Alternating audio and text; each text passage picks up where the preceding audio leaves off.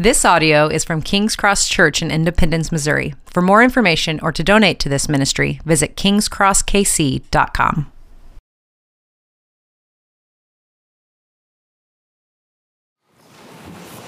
Good morning. Today's scripture reading is from John chapter 7, verses 1 through 13. If you're using the Black Bible in the pew in front of you, it's on page 892. John chapter 7, verse 1. After this, Jesus went about in Galilee. He would not go about in Judea because the Jews were seeking to kill him. Now the Jews' feast of booths was at hand. So his brothers said to him, "Leave here and go to Judea, that your disciples also may see the works you are doing. For no one works in secret if he seeks to be known openly. If you do these things, show yourself to the world." For not even his brothers believed in him. Jesus said to them, "My time has not yet come, but your time is always here.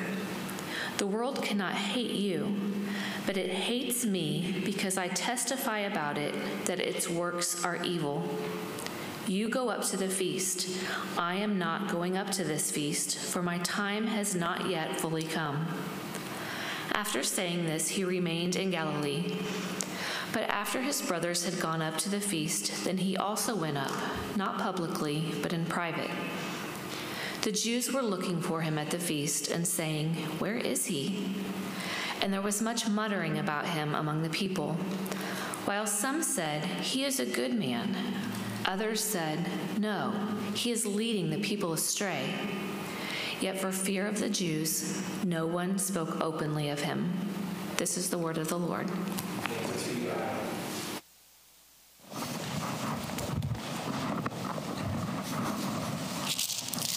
Good morning.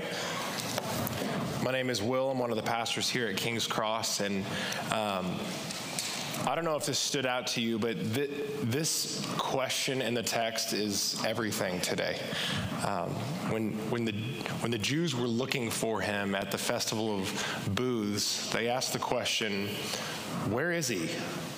Where is he?" There was an expectation that Jesus would be there, that he would be in the town, that he would be celebrating with everybody, that he would be exactly where they thought he would be. And why that's so important to us today is, man, that is the thing that we do all the time when we want something, like especially Jesus. When we want Jesus to be a certain way, a certain time, perform in a certain manner, we want it our way, when we want it, how we want it, and all of that. And sometimes in our frustration, we shake our fist at the sky and we say, "Where are you? Where are you?"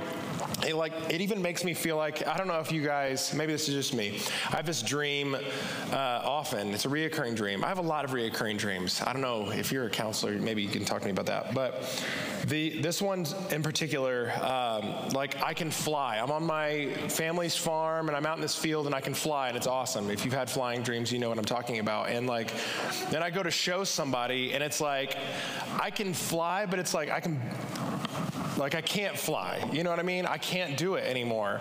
And it's so frustrating. I'm like, no, you don't understand. I was flying earlier and now I'm just kind of hovering, and they're like, "Okay, cool." And it's so frustrating. And I'm so upset at the expectation in this dream, but I don't know why this text made me think about it. I think it's just the frustration of wanting to show people something that you love or demonstrate and not being able to do it. If you've ever seen something that you really want and I don't know. I have this when I see something I want, I'm a terrible person to buy Christmas gifts for, because when I see something, I'm just all right, I'm going to buy it. And then come Christmas time, they're like, "What do you want?" And I was like, "I have everything I need." And you can just whatever. Here's some things that I might get, or things. It's just really hard because when I see something, I have this burning desire. I want to have it right now, right then. I don't want to wait till my birthday. I don't want to wait till Christmas. It's the way that I am. It's broken part of me. I get it. But this is built into us as people, that when we want something, we want it now. We want it exactly how I want it. We want want it in the time that I want it. Like, we're very entitled people at times. And specifically when it comes to prayer, we like come to the Lord with this giant expectation of, God, I want you to do this for me, but I want you to do it in this way. And I want you to do it in this time period as fast as possible. As fast as possible. And God doesn't always act that way. He doesn't always just like do what we want. And so this text draws us back into the story and the narrative of John, where we're met once again with a bunch of people who are disappointed that Jesus isn't doing what they want him to do. He's not doing what they want him to do. And so we're going to learn a lot in this text about God's timing this morning, about how God thinks about time and plans and those type of things. And then secondly, I want us to ask a second question. And this question is huge for us because it has implications for the way that we act as disciples of God, is what is Jesus doing when he's not doing what we expect him to be doing? What's he doing? And if we look and see what he's doing as his disciples, we should be like, oh, that's what I should be doing. I shouldn't be so worried about this like certain plan that I have about how things should go. I should be looking at what Jesus is doing and living in that way. So a couple questions to ponder as we read this text, and these are crucial to us, is whether or not you are willing to submit to God's timing, God's purposes, God's methods for doing things. Are you willing, as a follower of Christ, to submit to God's time? Are you willing to do that? And maybe some of you are like, oh yeah, I can do that. And then the first thing you ask him for that you don't get, you throw a giant fit over it. And you're like, I don't throw fits. It's like, yes, we do. We do it all the time as Christians. We throw fits when God doesn't meet our request. So are you willing to submit to God's timing this morning? And in that waiting, if God should cause you to wait, what is the activity of that space? What are we to do as followers of Christ? What is the mission in that space of waiting? Jesus answers both of those questions for us this morning as we find out more about him from the question, where is he? Where is he? Let's pray and then jump in. Father, thank you so much for your word. I am so encouraged, Lord, that you give us narrative, that we get to see like how you act in just mundane conversations with your family. As we come out of the holiday season where we've had insane amounts of conversations with family, whether it be good, whether it be hard, whether there be tensions, like you had those things. You actually understand family tension and family fallout. You get that. And so God, you can sit with us, you can empathize with us, you can understand us, and God, you ultimately have a plan for us. And so, Lord, open our eyes. Let us see the answer to those questions this morning. Let us be changed by the answers to those questions. Let us be faithful disciples of you, and let the word of God transform our hearts. And it's in your name we pray. Amen. Like always, we need to do a little bit of historical background because you're just not going to get what you could get out of this story without doing it. You just won't.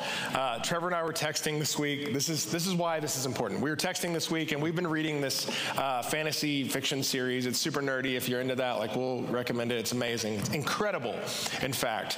And right now, the author has like completed these giant like trilogies, and now he's doing some like one-off stories in the same world. And he even says at the very beginning, like, go, you can read these books. You don't need to have read anything else. You can enjoy these one-off books and not have read anything else. And it's like, that is true. But because we've read everything else, we read these and there's like a mention of a very just common name. But we're both like, oh, we know who that is. That's a character from the first book. And he's actually like a god walking around on the earth, and he's really powerful and all this stuff. But he's just like this mundane character. He looks like a butler right here. But nobody else knows that because they didn't read the point is, my excitement in that space is to demonstrate to you that historical work in the Bible is so important, that we can get so much more out of the story, out of what Jesus is doing and what John is trying to say if we know those fun details. And so just another apologetic for why we do background work here. It matters. It is life-changing. It gives you more beauty and insight into the passage, and ultimately it gives God a ton of glory when we do that, when we dive deep into his word. And so first off, you need to know a little bit about the Feast of Booths, the Feast of Tabernacles that they're having here in the city. The Hebrew name is Sukkot. This celebration is something that the Jews did at the last of the fall. It was the last fall festival. It was held at the end of their agricultural year. and when the grapes and the olives were being harvested in Israel. And this was a time to thank God for all of the provision from the year, from the good rainy season, which would last from October through March. Primarily, though, this celebration dates all the way back to the wilderness journey when from Egypt to Canaan, when God made the people, if you read Leviticus in chapter 23, he made them build little booths, give up the comforts of whatever they were living in wilderness. I can't imagine that was super comfortable, but he's like, no, we got to get more uncomfortable. Go live in this booth. And the purpose was to remember how God was providing for them in the middle of their trouble, in the middle of their striving, in the middle of the wilderness journey. And so he wanted them to remember that by feasting together while living in these huts, which, man, I don't much love the idea of just like tent sleeping. It's fine. Like I'll tent sleep. But I do think if God was like, hey, King's Cross, everybody go to like this farm together. We're all going to camp for a week and just feast for an entire week, just celebrating all God has provided for you. That sounds like a blast to me. I would sacrifice sleeping on the ground to eat great food with you guys and just celebrate for an entire week of God's provision. And that's what they did. They did that every year. They still do that. They are celebrating this feast to celebrate God's provision. This is one commentator mentions this. He says, at each Feast of Booths, the Israelites gave up the comforts of their homes in order to commemorate God's salvation. This is a reminder for them that in order to be redeemed, the people of the Lord must surrender certain things. We must give up self-reliance and selfishness. We must turn from our idols and comforts of our sin. Unless we repent, turning from such things and turning to the Redeemer, we will not be saved. And so we want to get the full context of that going in. It's just a brief mention of this festival, God's provision. It's very important for the full picture of this text. Second thing you need to notice, Jesus is having a conversation with his brothers here. And you're like, oh, cool, his brother James, one of the founders of the church, yada, yada. James is not a fan of Jesus at this point. You talk about family drama. His family do not believe him. They think he is a massive joke. They have already like, oh man, Jesus is going crazy. We got to go get this dude and bring him home. It's not good. Like the conversation that they're having here isn't one of like deep familial love of, our Jesus, our brother, the Messiah. No, like they do not believe he is who he says he is at all. And so they're having this conversation not out of a belief in his ministry, but out of, hey, Jesus, if you're this Messiah, go do what you're supposed to do. Do what we think you should do, Jesus, big Messiah. It's almost a taunting that they come at him with in this passage. It's important to know that. The third thing that we need to know about this passage is, and I'll mention this briefly later, but you notice that Jesus says he's not going to go into the city, and then he goes into the city. And it's like, Jesus isn't lying. There's contextual things about how they go into the city that really matter. There is a massive pilgrimage back to the city in which everyone's traveling together. And what they want Jesus to do is to lead this parade back into the city. And all Jesus is saying, he's like, I'm not going to do that way. And so when he goes to the city later, he's not like lying to his brothers, even though many of us would empathize and be like, man, it's cool. I'll give Jesus a pass on that one. Just like lie to your family just one time to get away from him. But he's not lying to his brothers. He's just like, I'm not going to go about the way you think I need to do things. It's not time yet. And so something else that's helpful in this passage, and we'll get more into the timing of that later. So let's read and jump in. It says in verse 1, after this, Jesus went about in Galilee. He would not go about in Judea because the Jews were trying to kill him. Now the Feast of Booths was at hand, so his brothers said to him, leave here and go to Judea, that your disciples may see the works you are doing. For no one works in secret if he seeks to be known openly. If you do these things, show yourself to the world. For not even his brothers believed in him. And Jesus said to them, my time is not yet come, but your time is always here. The world cannot hate you, but it hates me because I testify that its works are evil. You go up to the feast. I'm not going up to the feast, for my time has not yet fully come. And after saying this, he remained in Galilee. A few things to note here about Jesus' ministry. Jesus' ministry was not about gathering the biggest crowd. Like, it wasn't about this flashy message that like drew a ton of people in. In fact, Paul even talks about this in Corinthians, but what Jesus is doing, and we've seen this already in John, is he's dividing the people that are following him out the entire time. He's sifting them from people who actually believe, that actually want to follow him, that are there for his messianic work, and those that just want the show. Those that just want to like see him do cool stuff and see him heal people and see him like mess with the Pharisees. They love that kind of stuff. And Jesus isn't about like trying to make all of those people happy. He's constantly trying to sift those that are authentic out from those that are just there for the show. The entire time. His ministry is not about like doing some big show to gain a bunch of people. It's what Paul talks about in Corinthians when he says his message, the gospel message, is like it's like life to those who are being saved and death to those who aren't. The gospel message is a message for those of us who are being saved. It is life to us. We get that. It's like a drink of fresh water, but to those who are not being saved, it feels like condemnation. It feels the weight of that, right? He's sifting in the way he does things. Second thing, Jesus isn't making a statement in this passage about being popular.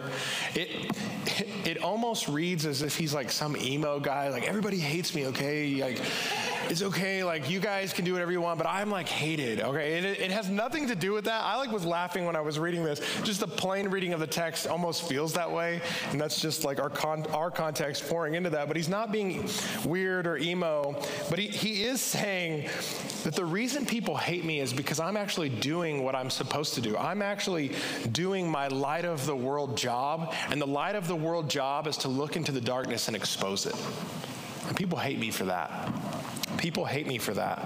And there's two responses for when the light of the world shines light into the darkness. You either are hit with that light and you're like, you know what, God, I am super broken. I am super sinful. I have messed up. I am condemned. I deserve death, all of that. Like it hits you and you feel that and you're like, you recognize it immediately. It's what the Holy Spirit softens your heart, right? And you repent. There's a stance of repentance. And then the other side of that is what we're seeing from the Pharisees in the narrative, what we see from the brothers even in this passage. What many of us have maybe even experienced is when the light of the gospel shines in on us, we like to throw up our guards and we like to get defensive and we like to say, yeah, but that's not how I am. I'm not that bad. Like, God, like, give me a break, right? Like, don't give me that. We like to rationalize our sin. We like to get off easy. And Jesus is saying, my message will sift that out. And the people that don't like it, they will hate me. And we know that they hate him because they're already trying to kill him. It said that in the second verse. People are seeking to kill him. Why? Because he's exposing the darkness.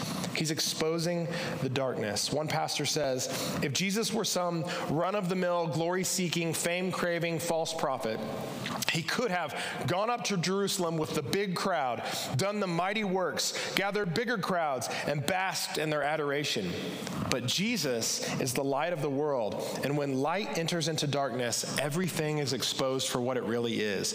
This is what Jesus' family did not understand, that the religious leaders were plotting to kill him because he broke their religious monopoly over the world. Everyone else looked at the Jewish religious leaders and they saw their good deeds and they said, oh, these guys pray in public. They're amazing. They're to them at that time, they were like the freedom fighters that saved us. Like, we love these guys, right?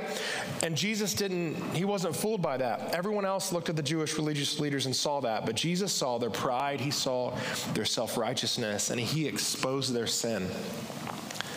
But the beauty about Jesus is that he didn't just come to expose sin. He also came to bring the cure.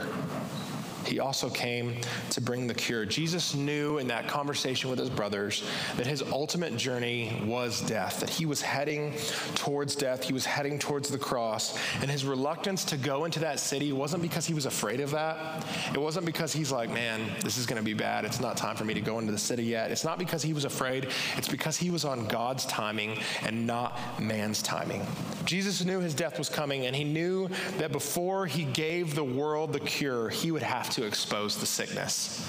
He would have to shine more light into the sickness to let everyone know how sick we really were, how sick these Pharisees really were, how sick these people following him for entertainment really were. Before he offered the cure, he had to show them that they were ill. And so that's what he did.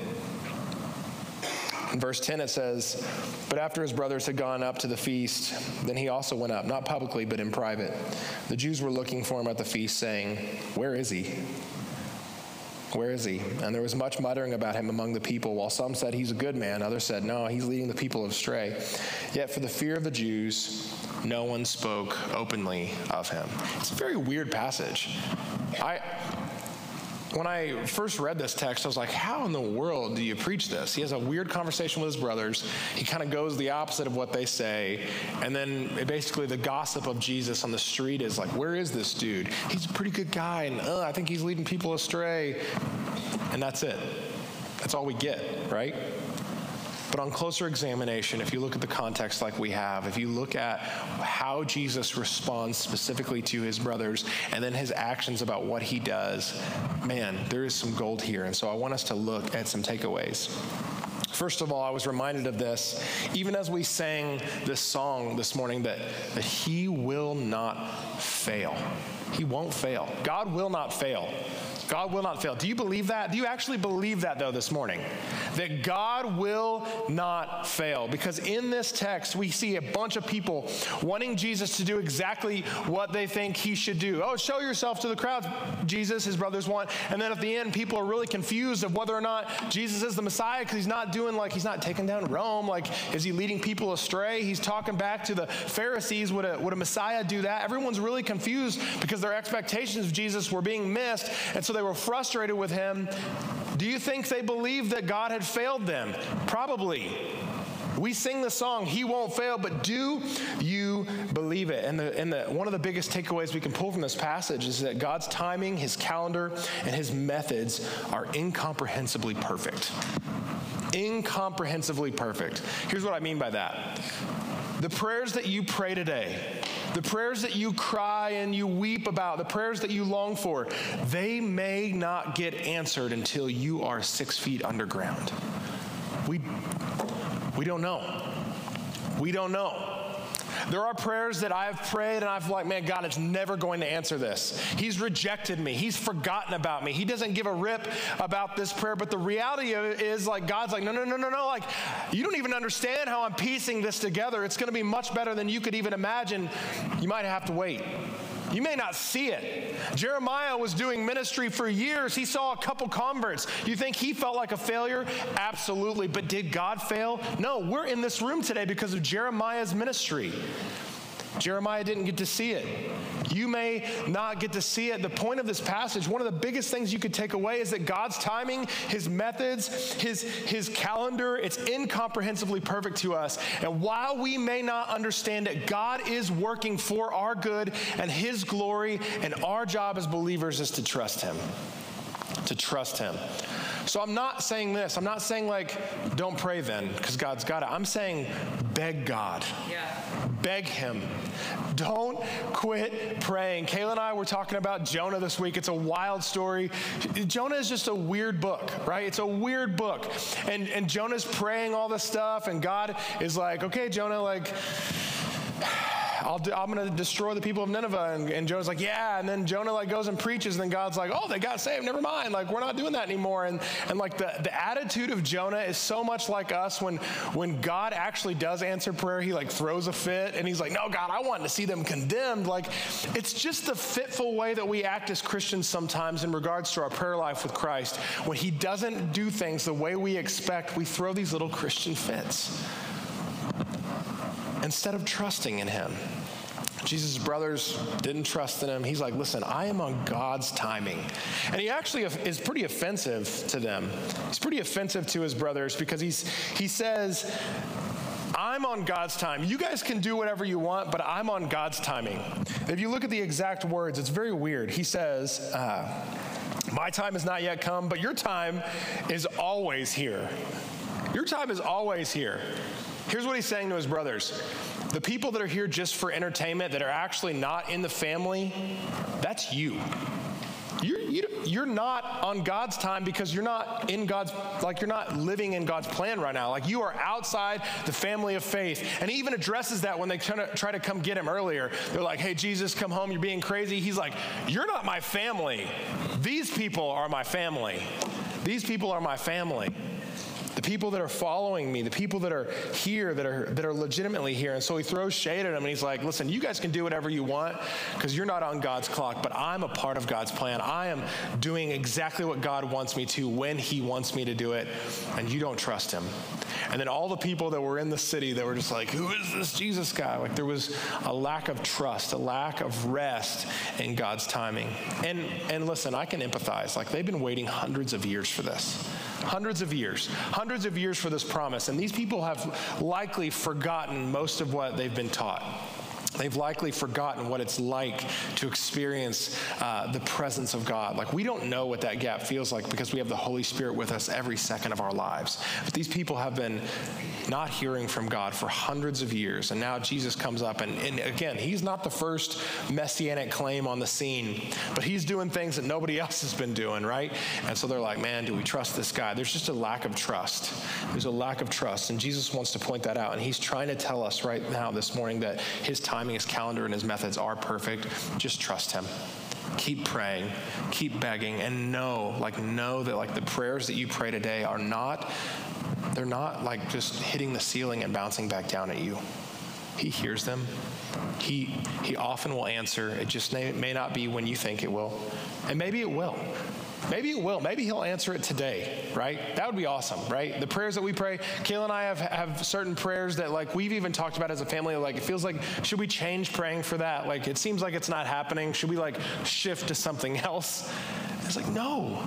Keep begging God for those things. His calendar is perfect. Trust him. Trust him. The second thing we should look at in this story is a model of discipleship that we must follow in that gap while we wait for our prayers to be answered. Notice what Jesus says. He says, I'm on God's timing. I'm going to do what God has me do in his time. And while I'm doing that, notice how people want to kill me. It's because I expose darkness. It's because I expose darkness. That's why people want to kill me. So as a follower of Christ, one of the things that we must do this, is expose darkness, expose sin in the world. We must point out things that are not right and say, this is not the way it should be. This is broken. This is evil. It is our job as Christians to do that. But this is so much, and this is one of the most important parts of this passage, is we don't just leave it with exposing darkness. But when people experience us exposing darkness, they also need to experiencing us showing them the cure. Showing them the cure. The Pharisees were masters at exposing darkness. They loved to walk in a room and point out everybody's faults. You did this wrong. You did this wrong. You did this wrong. People were like, you're right, we did. And they were left hopeless and sad and broken and all of these things. They were masters at that. And that is not what Jesus is doing.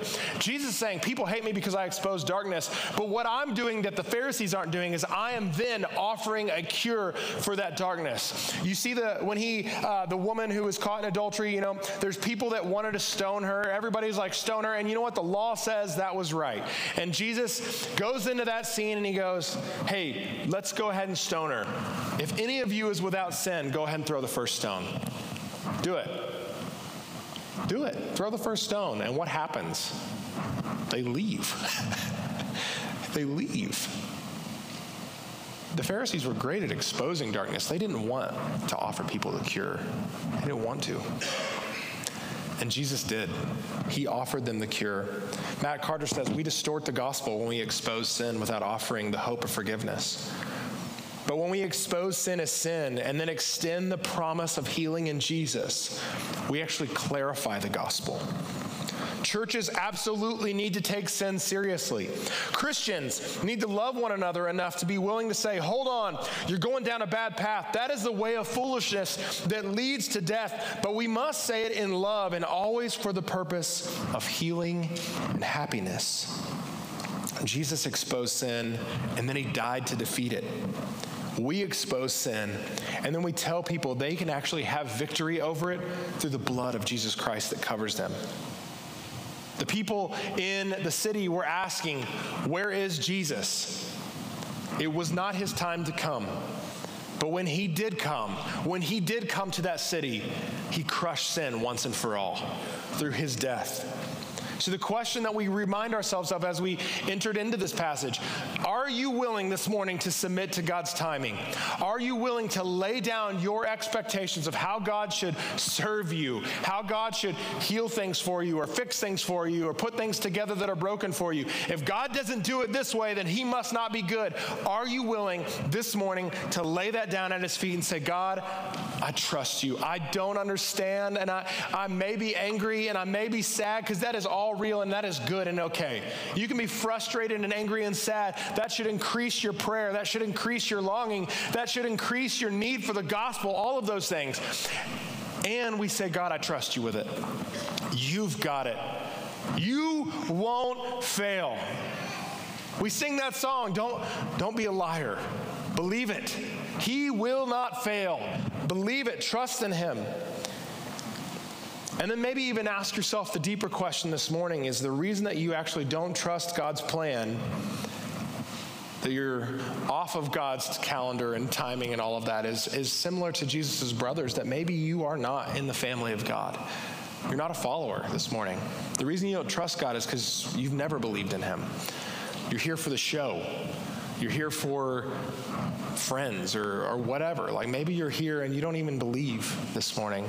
My prayer for you was actually in that space that God would do exactly what he's doing here, that Jesus would show up, that the Holy Spirit would reveal your brokenness, reveal the darkness in you, reveal, like he did for many of us, that we are sinners, like we've messed up. We are not perfect people. Church isn't full of perfect people. It's full of broken people who have been given the cure. Have been given the cure, the good news of the gospel. And so my prayer is that you would experience that Holy Spirit healing power of the gospel this morning, the love of God that would pour out on you in the midst of your brokenness as you lay there hurting from your sin, realizing that you've been a sinner, and that God would meet you in that space and say, yes, and I have water for you. I have bread of life for you. The fact that you are living in darkness would be revealed to you, and that God would heal you in that space. And if you are a believer this morning, it's still hard for us sometimes to trust in God's plan.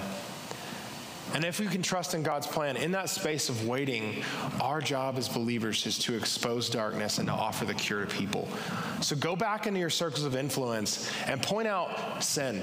Don't be afraid to do it. Like, God is with you. Point out sin and offer the cure. It's easy to just share the gospel, but people don't even know they need the gospel unless they realize first how broken they are. If we just go around saying everybody goes to heaven like because Jesus loves them, that's wrong. That's heresy. We must first say sin exists in this world and we are broken people. For all have sinned and fallen short of the glory of God. But guys, the wages of sin is death, but the gift of God is eternal life. There is a cure for those who long. There's a cure for those who are needing it. The Feast of Booths connection is fascinating here, that in the midst of the celebration of God's provision, they would often end they incorporated later in the ceremony a water ceremony for all the times that God provided water for them in the desert. And it's just fascinating to me that as they celebrate this remembering of God providing for them, the greatest provision they could ever experience was in their midst, and they were just completely missing it. The Festival of Booths is an ironic placement in this story, that they were celebrating God's provision for them while completely ignoring the greatest provision he's ever given them. He was in their midst, right there. The Messiah was right there. All of the things that they've longed for their entire lives were right there. And so my prayer for you this morning, as we Sunday after Sunday celebrate God's provision for us, singing songs like He Won't Fail, don't miss it. Don't miss the Savior's provision for you. Trust in His provision. Trust in His timing. Trust that His calendar is not, like, you're not falling off of it. He's not gonna like ghost you. He won't do it. He will not do it. He will not fail you. And my prayer for you is on the other side of glory, when you're with Him, you'll be able to see all the prayers that you thought were unanswered. He'll be able to see, look at this beautiful mosaic picture of the life that you lived and how I was glorified through it. See how good it was for you? That's my prayer for you this morning, that you would experience that one day in glory, that we all would. That would cause us to fall on our knees and worship. But until that day, Let's go about, Christians, exposing sin and offering the world the cure that it needs. Let's pray. Father, thank you so much for your goodness. Thank you for your provision that you gave us your only Son. And that Son lived a perfect life, and he died on a cross, and 3 days later he was resurrected. God, that is the greatest news any of us in this room could hear this morning. It is the cure for our broken hearts. And so, God, if there's people in this room that are hurting and that need you, I pray that you would meet them right now. That you would sit with them in their pain. That you would expose their sin, yes, but then you would offer them lovingly as you do the cure. The good news of the gospel, the healing power of your salvation. God, we need you. In the moments when we lack trust in you, help us trust you. When one of us is down, when one of us is lacking belief, let the body of Christ surround them and believe for them. Draw us closer together with one another in community as we seek to trust you, Lord.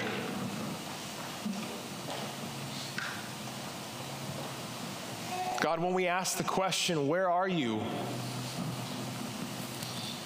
Be faithful to us. Remind us that you will not fail, that your plans will succeed, that everything you aim to do on this earth, you will accomplish as perfectly as you could imagine. Remind us of those truths. Comfort us in the longing. Be with us in our brokenness. And God, for some of us, Lord, maybe even just save us this morning. Save us. We love you, Lord, and it's in your name we pray. Amen.